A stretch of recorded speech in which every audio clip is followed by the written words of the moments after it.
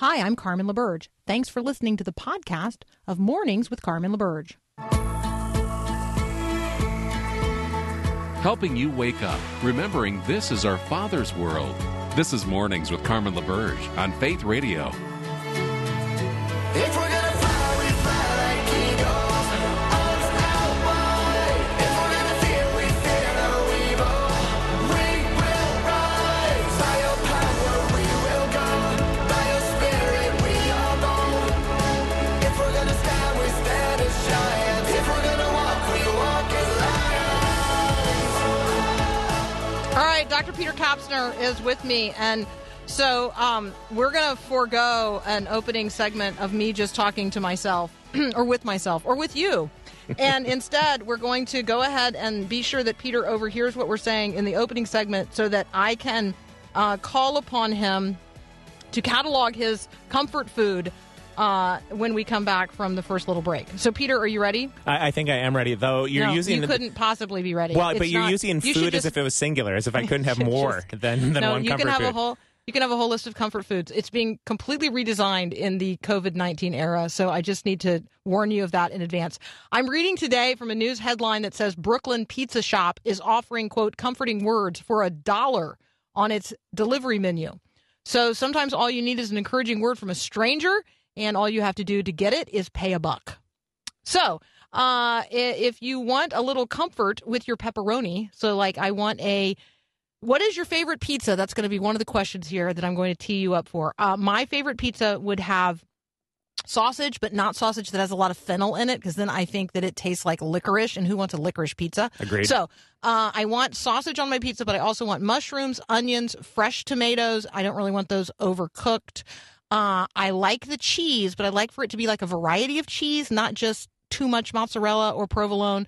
And let's see, and some green pepper.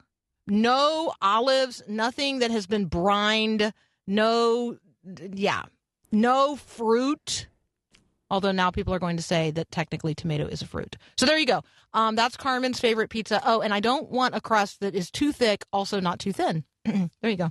I am the Goldilocks. How long does it take you to order a pizza, Carmen? I mean, well, now I just call Paul's Pizza. I know Paul Perot is now thinking to himself, Carmen's go-to pizza place is called Paul's. I'm not delivering that far. Paul's, no, they don't deliver either. I have to go and get it. But I go to Paul's Pizza Palace in White Bluff, and I just now order the Carmen, because it's too complicated to do anything else. And it comes with this little side of garlic butter, which is really good for dipping the crust, which we call the bones. So once you arrive at the bones, what are you going to dip it in? Some people do like ranch dressing, or other people don't eat it, which I don't know why. But anyway, there you go. Wood-fired, sausage, onion, green pepper, tomato, mushroom, extra cheese, hand-tossed crust.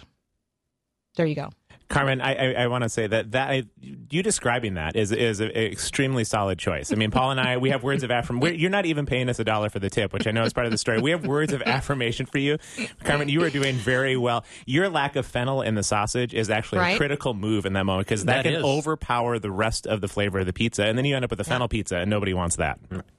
Yeah, and I forego the pepperoni because I just think it's too greasy. It's not that I dislike pepperoni. I like pepperoni like in a good sub, like in a good Italian sub, but I don't like it on a pizza because it's just so greasy. Yeah, you got to sop it up with the paper towels before you eat it. That's totally, yeah, it's the only way to do that. Yeah. Go for the garlic butter dipping in the end. All right, comfort words. Words of comfort. Comfort, comfort, oh my people is the verse of scripture that came to mind. That would be Carmen's attempt to make a story about pizza in the Bronx relevant to the Christian worldview. Peter Kapsner and I will be right back to talk about comfort and other things. Stay tuned.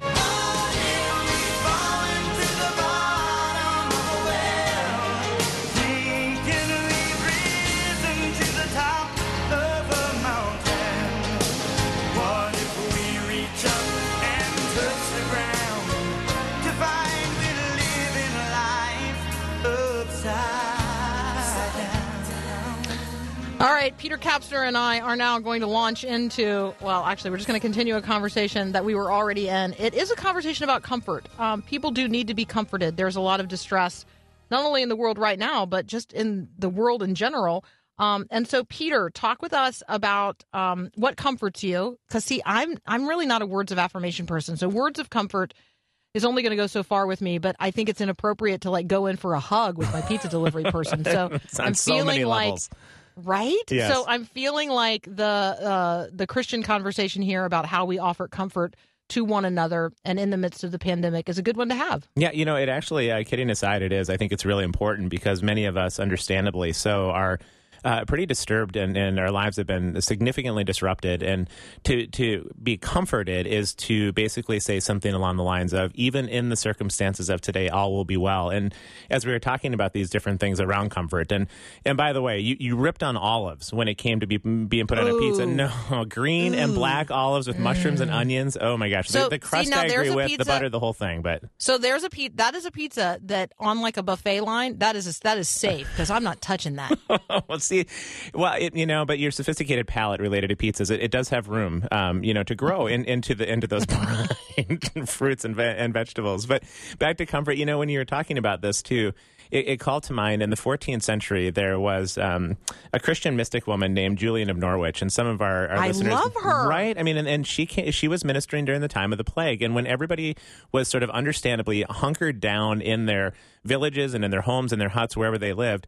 She decided to emerge, not because she was being willy-nilly, not because she was being foolish, but she came out of her sort of bunkered down location, and she began to minister in all the different villages. And here was her famous line. She would say, "All will be well, all will be well, and all manner of things shall be well." And she wasn't being starry-eyed or trying to ignore the fact that there was a significant plague that was going on all throughout Europe. She was saying that even in the midst of the plague, because she is part of a kingdom that knows no end, all things ultimately will be well. There may be this momentary and very significant affliction going on, but it is temporary compared to the eternal weight of glory. And that was her message. And I think, you and I and Paul and our listeners, we're not going to walk around maybe saying, all will be well, and all manner of things will be well. But I think we can think about, what does it mean to represent the fact that even though we die, yet we live, even though things are really troubling in the world around us, we're part of something different and something bigger. And how can we speak words of comfort from that place to people around us? Did you know that the sevenfold division of the Lord's Prayer is understood to have been actually written down for the first time by Julian of Norwich? I did not know that. She really had a significant impact, did she not? Yeah. So she she wrote in a place, that we now call the Norwich Castle, and it's there that this division of the 7 parts of the prayer are like first known to have been written down.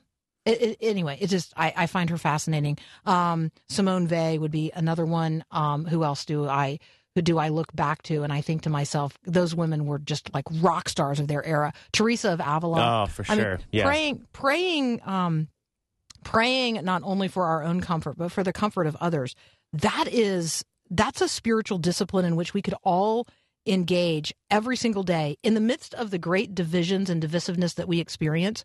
Praying comfort over one another, being people of encouragement, coming alongside other people, and bearing part of the load. Psalm 23 comes to mind when we talk about comfort. Certainly words of the prophets, particularly maybe Isaiah, but there are passages throughout Scripture where there is real comfort that comes to God's people through God's word.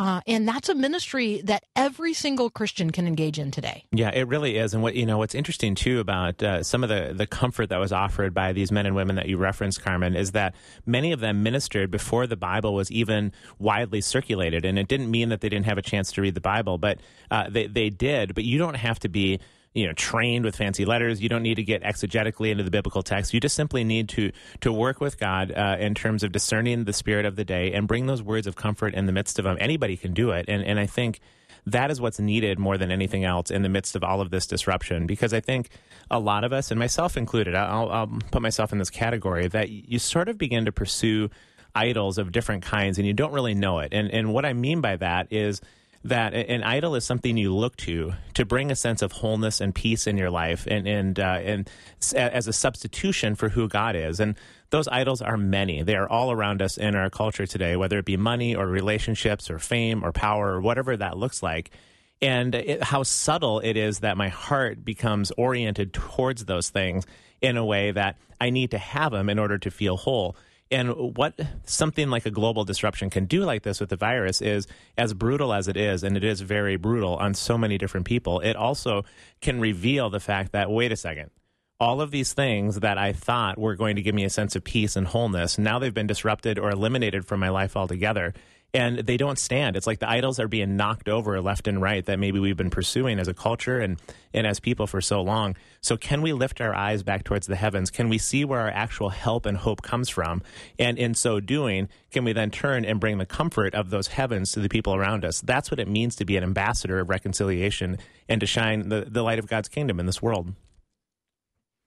So, Peter, before we take a very brief break, I want to walk off of this segment with some verses of comfort from the Word of God. So from Psalm 30, verse 5, "For his anger is but for a moment. His favor is for life. Weeping may endure for a night, but joy comes in the morning." Certainly the 23rd Psalm, but also here Psalm 147, "He heals the brokenhearted and binds up their wounds." The verse I referred to earlier from Isaiah 40, "Comfort, yes, comfort my people, says your God." The words of Jesus, "Blessed are those who mourn, for they shall be comforted." Jesus goes on to say, "Come to me, all you who labor and are heavy laden. I will give you rest." Paul, the words of Paul in 2 Corinthians chapter 1, "Blessed be the God and Father of our Lord Jesus Christ, the Father of mercies, the God of all comfort, who comforts us all in our tribulation, that we may be able to comfort those who are in any trouble with the comfort with which we ourselves are comforted by God." You're listening to Mornings with Carmen. Peter Kapsner and I will be right back.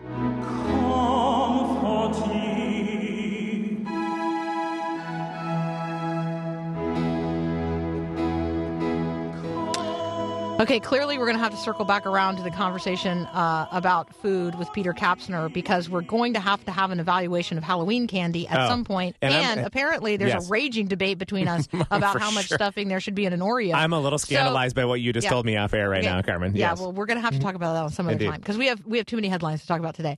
So I am talking with Peter Kapsner. So, Peter, in the last half hour, Kathy Branzell, who heads up the National Day of Prayer Task Force, said something that I took the time to write down, which doesn't often happen when you're on. So, I'm just kidding. I'm just kidding. Okay, That's my love language, by the way. But yes, continue. She said this, and I thought, I'm writing that down, and I'm going to start saying it out loud over and over again. She said, "The world seeks to redefine what God has designed." The world seeks to redefine what God has designed. Your comments about idolatry, I thought, fit right into that. But here are some headlines that I am reading where, in fact, the world is doing exactly what Kathy said. So we have a headline out of Canada. "Gay man and straight woman can form a conjugal relationship," so says a Canadian court. So there's one headline for you. I got four headlines following on the heels of that are all related to trans-identified people. This is in California. Governor Newsom signs law allowing transgender inmates to be placed in prison according to their own preferred gender identity. And then we've got feminists speaking out against the trans movement because they see trans-identified people as a threat to women. The United Kingdom, while it is moving forward with plans to allow trans-identifying people to change their official legal designation without medical diagnosis, also has a headline that reads, "The UK Department of Education issues guidance against born in the wrong body, gender lessons in school." Wow. And then here's one more. This one's from NBC News. I just pulled this one yesterday. Transgender man, which just as soon as you say that, I have a problem with the headline. So let's just say trans-identifying individual files pregnancy discrimination lawsuit against Amazon, claiming he was harassed and denied a promotion with the online giant after telling his boss he was pregnant, a sentence that would be unrecognizable and meaningless in any former time. Talk with us about how the world seeks to redefine God's design. Yeah, that's quite a quote from Kathy on that piece of it. And I think she, in that quote, and you with your headlines are driving right into the heart of Genesis 3, where after this beautiful creation story ends at the end of Genesis 2, we see that the serpent shows up in this Garden of Eden and speaks doubt into the minds of the man and the woman that are standing there. And that doubt really is, can God be trusted? Did God really say? Does God really have your back related to the unfolding of creation that now you are stewarding? Because I'm not sure. I think God is holding out on you. And then in introducing them or standing alongside of them at the tree of the knowledge of good and evil, in the midst of their doubt about who God is and who they are related to God, they look up at this tree, and what does the serpent say? Actually, if you eat of this tree, you will know good and evil. You will be like God. You will know good and evil for yourself. And I think, Carmen, we could really swim around in that passage for quite some period of time, because it strikes at the heart of all of those headlines that you read, where we stop trusting God, doubt gets introduced. And by the way, the alleviation of doubt is never further understanding. The alleviation of doubt is always greater trust in the midst of the doubt. And so in their lack of trust, they look up at this fruit that they want to bear instead.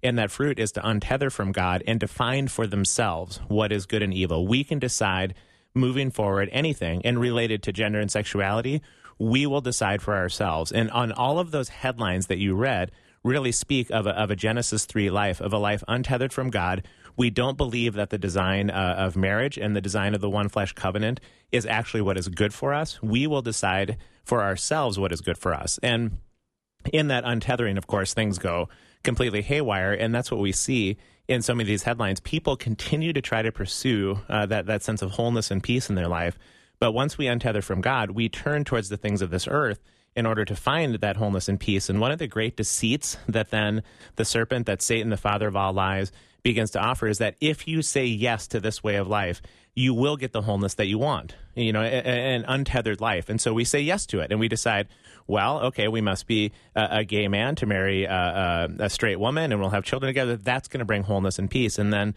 at the end of the day, it doesn't. So then we've got to keep trying and trying and trying to define for ourselves what's going to bring peace. And we have a world that is doing that day in and day out. It's what it means to live in a fallen kind of situation, untethered from God. And so there's such a difference, isn't there, between the civil unions that a state might sanction and say is okay, or changing your gender that the state may sanction and say it's okay. The state is still a product of the reality of this world, and there's only one kingdom where we can truly find that hope and peace. And the answer is to lean into that kingdom and trust, not try to define for ourselves what is good moving forward.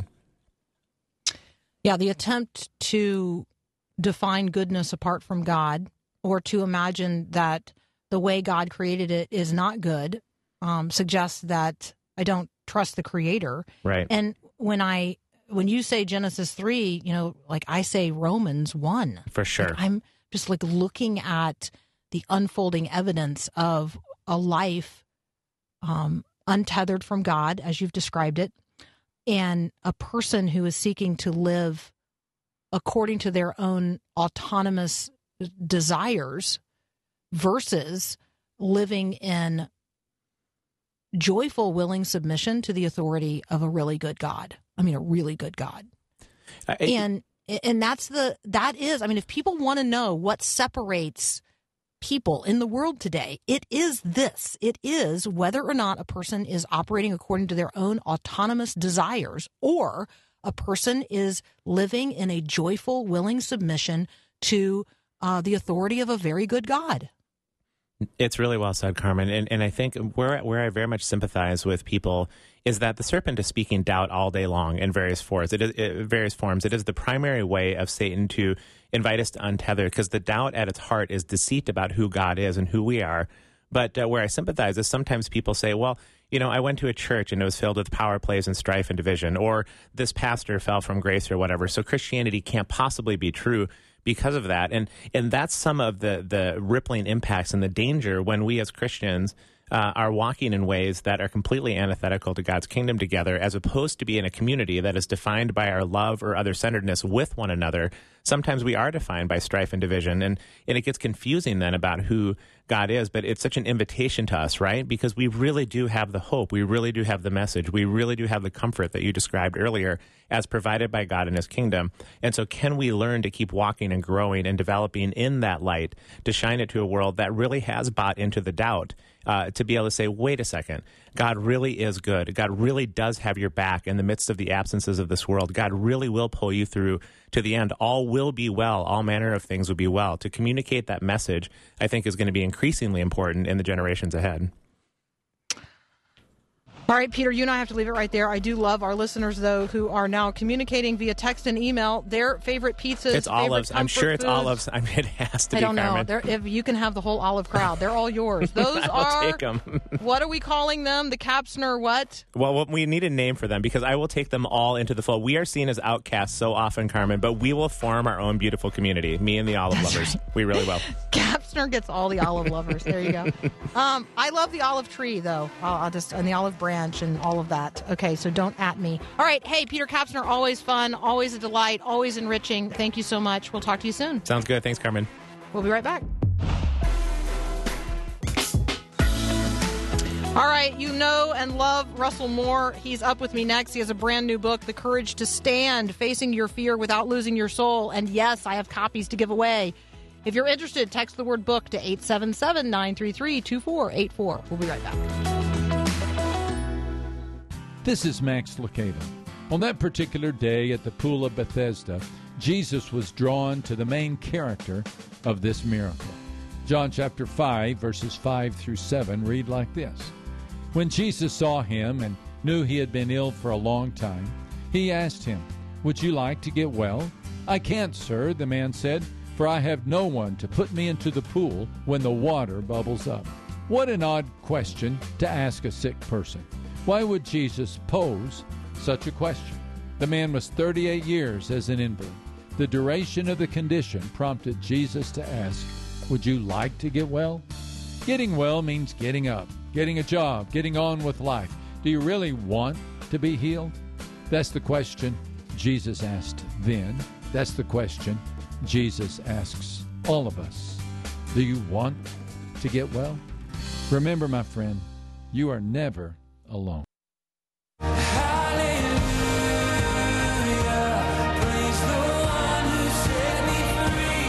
Well, welcome back. I'm thrilled to be joined today by Dr. Russell Moore. He is the president of the Ethics and Religious Liberty Commission of the Southern Baptist Convention, which maybe we're going to start calling the Great Commission Convention. I don't know. We might talk about that. It's the nation's largest Protestant denomination. You guys know Dr. Moore. We have had him on before. We've talked about Onward, one of my favorite books, Engaging the Culture Without Losing the Gospel. He's also the author of The Storm-Tossed Family and Adopted for Life, The Priority of Adoption for Christian Families and Churches. You can find him at the ERLC. You can also find what we're talking about today, which is his new book from B&H Publishing. Dr. Moore, welcome back to Mornings with Carmen. Oh, great to be with you, Carmen. Thanks for having me. Oh, it's always great to have you. The new book is The Courage to Stand, Facing Your Fear Without Losing Your Soul. Even in just reading the title, I'm just recognizing we are living in a period of time when it feels different than it's ever felt before, and it feels a little ominous. So talk a little bit about the status of things, and then we're going to invite everybody to have the courage to stand. You know, what's interesting to me is in watching sort of the pandemic and everything else that's been going on over the last year, is seeing the way that there is, as you say, this sort of ominous feeling, but also the different ways that people respond to that. I mean, I'm just looking at that with my own friends and family.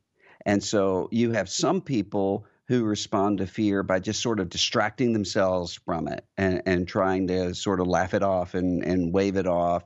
And then other people who are sort of withdrawing and isolating, and then other people who are expressing it in terms of just getting into all sorts of interpersonal fights with each other and what have you. So the fear kind of manifests itself in different ways with different people, which is, of course, what we see all the time, regardless of a big global event or series of events as we have right now. This just brings it into really sharp contrast.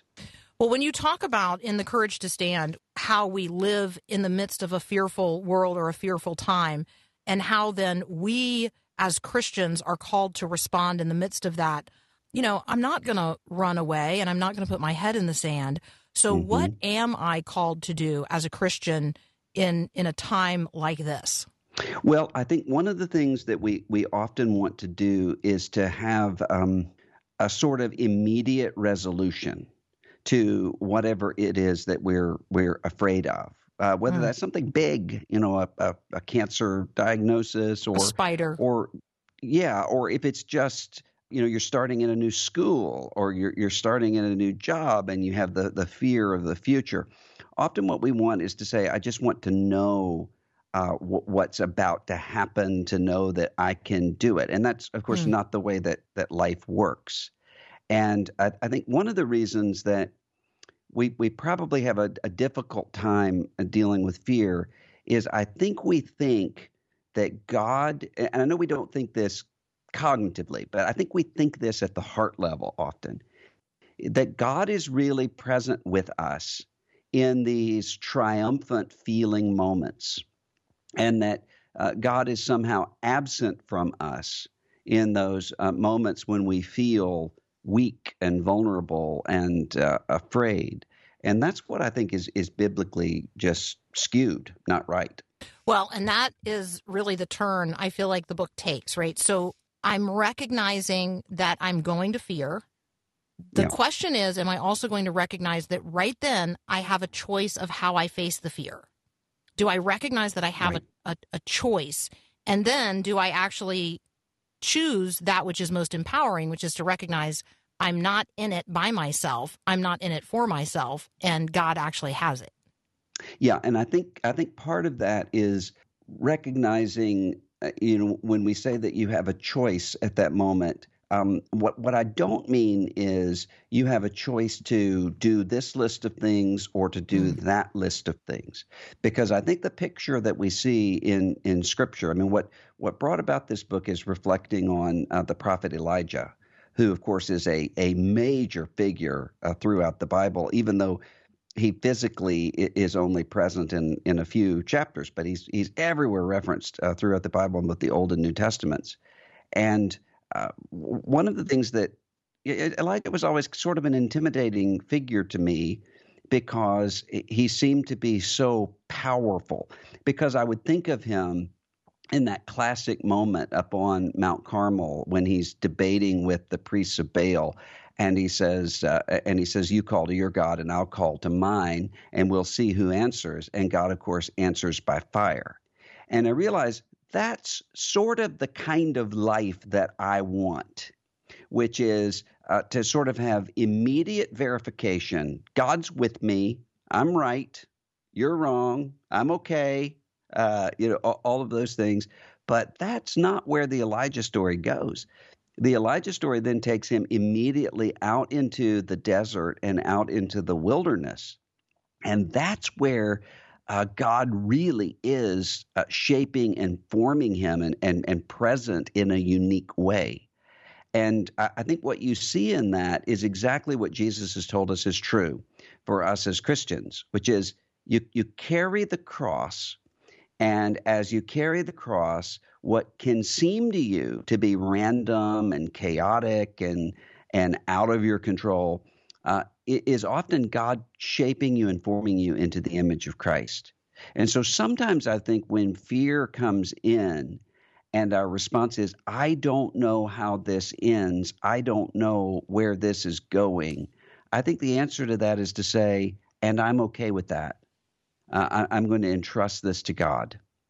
I'm talking with Dr. Russell Moore. We're talking about his new book, The Courage to Stand, Facing Your Fear Without Losing Your Soul. We do have complimentary copies to give away today if you would like to enter the drawing. I mean, it's the first day you can get the book, so it's exciting to have some to pass along to you. Just text the word book to 877-933-2484, and Dr. Moore and I will be right back. This is amazing grace.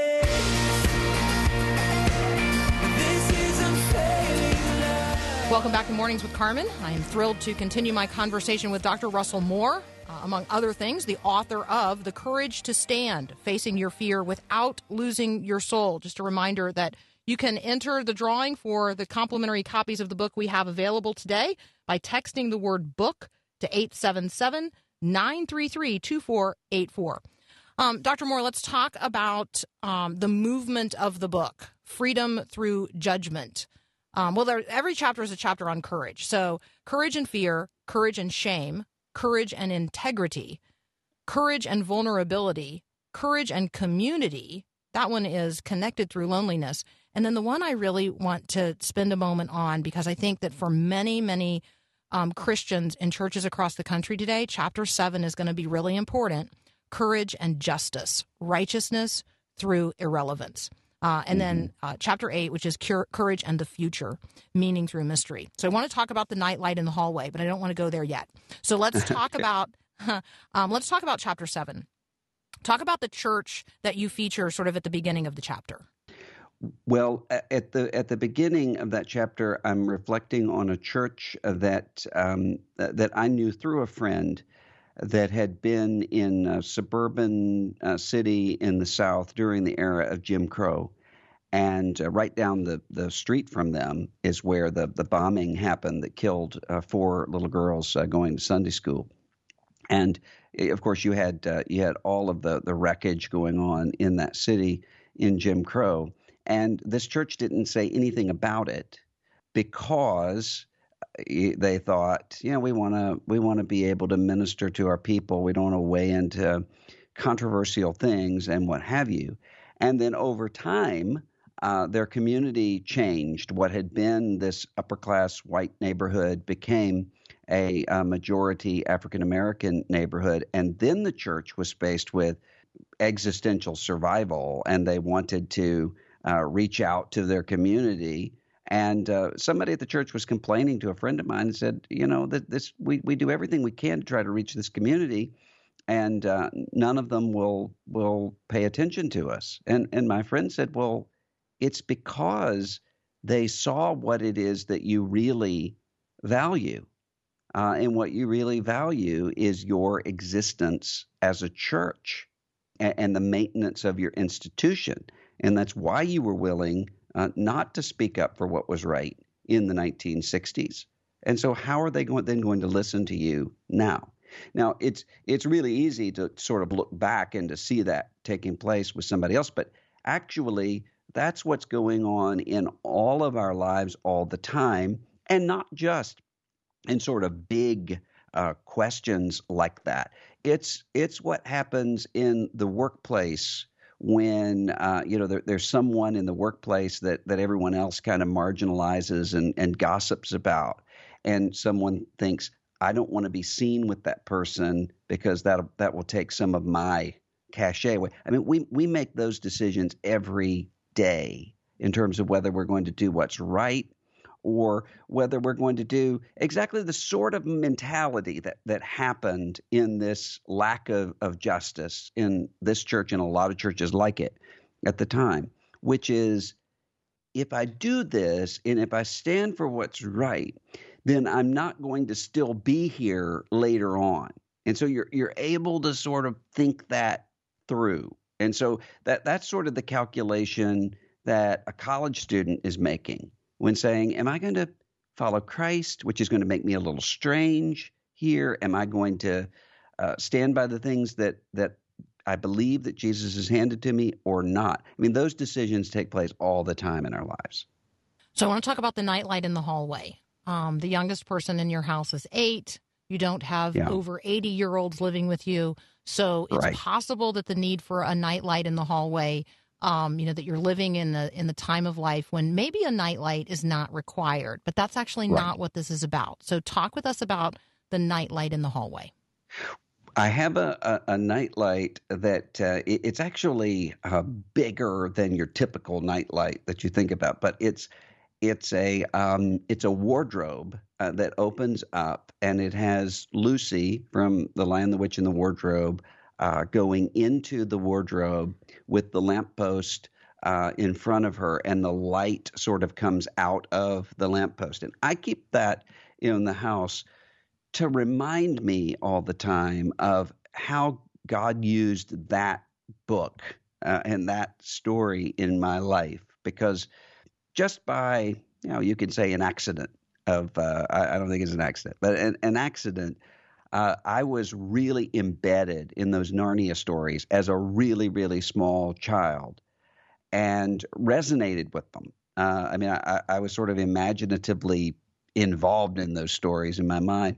And so when I went through this really, really difficult crisis of faith as a 15-year-old, I recognized the name C.S. Lewis on the spine of a book in a bookstore, Mere Christianity, and I bought it and took it home. And that's what the Lord used really to firm me up in my faith. And it wasn't because of the arguments in Mere Christianity, although those are important. But my problem really wasn't, I don't intellectually see how these things can be. My problem was something else. My problem was, is Christianity really just something else? Is it just a means to an end where people are trying to control us with this stuff? And C.S. Lewis came through, and he didn't market to me. He didn't try to sell anything to me. Just the tone of voice from this dead man in this book, you could tell he was bearing witness to something. He was bringing, if you think of John 1, John the Baptist, he was not that light, but he was bearing witness to the light. And so that nightlight sort of reminds me that the light shines in the darkness, and the darkness has not overcome it. There's a mystery that's somewhat known to us, but is just beyond our full knowing. That is this light to which we continue to move, by which we walk. It's also the voice that's calling us homeward. It feels like this book is about standing now with a posture always toward home, which is not here, and always responsive to a voice that's calling us forward. That's right. And I think that what the scripture tells us is that we get the light that we need, and we follow the voice that we need, but we don't have the GPS. And I think that's what we want. We want to know. And I remember I was having a difficult time one time with something that was going on, and I said to this older man who's really wise, I said, I could really handle this if I just knew exactly how it was all going to turn out. And he laughed and said, well, of course, anybody could, but that's not the way that life works. It's, yea, I walk through the valley of the shadow of death, but thou art with me. That's what we need. And I think that sense of pilgrimage, it's unsettling because we really do want to plan our lives out in detail in a way that can protect us from any possibility of being hurt or of failing. All of those sorts of things. But that's not what the gospel is calling us to. It's calling us to something else that reorders all those priorities. And that's a good thing. It just doesn't seem to be a good thing at the time. The book is The Courage to Stand, Facing Your Fear Without Losing Your Soul. The author is Russell Moore. If you're not familiar with Dr. Moore, he has a weekly podcast called Signposts that I would highly recommend to you. Also encourage you to check out what he's doing at the Ethics and Religious Liberty Commission of the Southern Baptist Convention. They are at ERLC. Russell, what's the end of the URL? ERLC. I can type it in. ERLC.com. You can also text the word book right now to 877-933-2484. I will enter you into the drawing for one of the complimentary copies of the book that we have today, The Courage to Stand, Facing Your Fear Without Losing Your Soul. For those of you who don't know Dr. Moore, I'm probably older than he is, but he is one of the people that I know today in active ministry. I want to be like him when I grow up, whatever that means. Seriously, thank you so much. It's such a pleasure and a privilege. Thank you for being with us today on Mornings with Carmen. Thanks for having me, Carmen. I love this show, and press on. Well, it's mutual. All right, we'll be right back.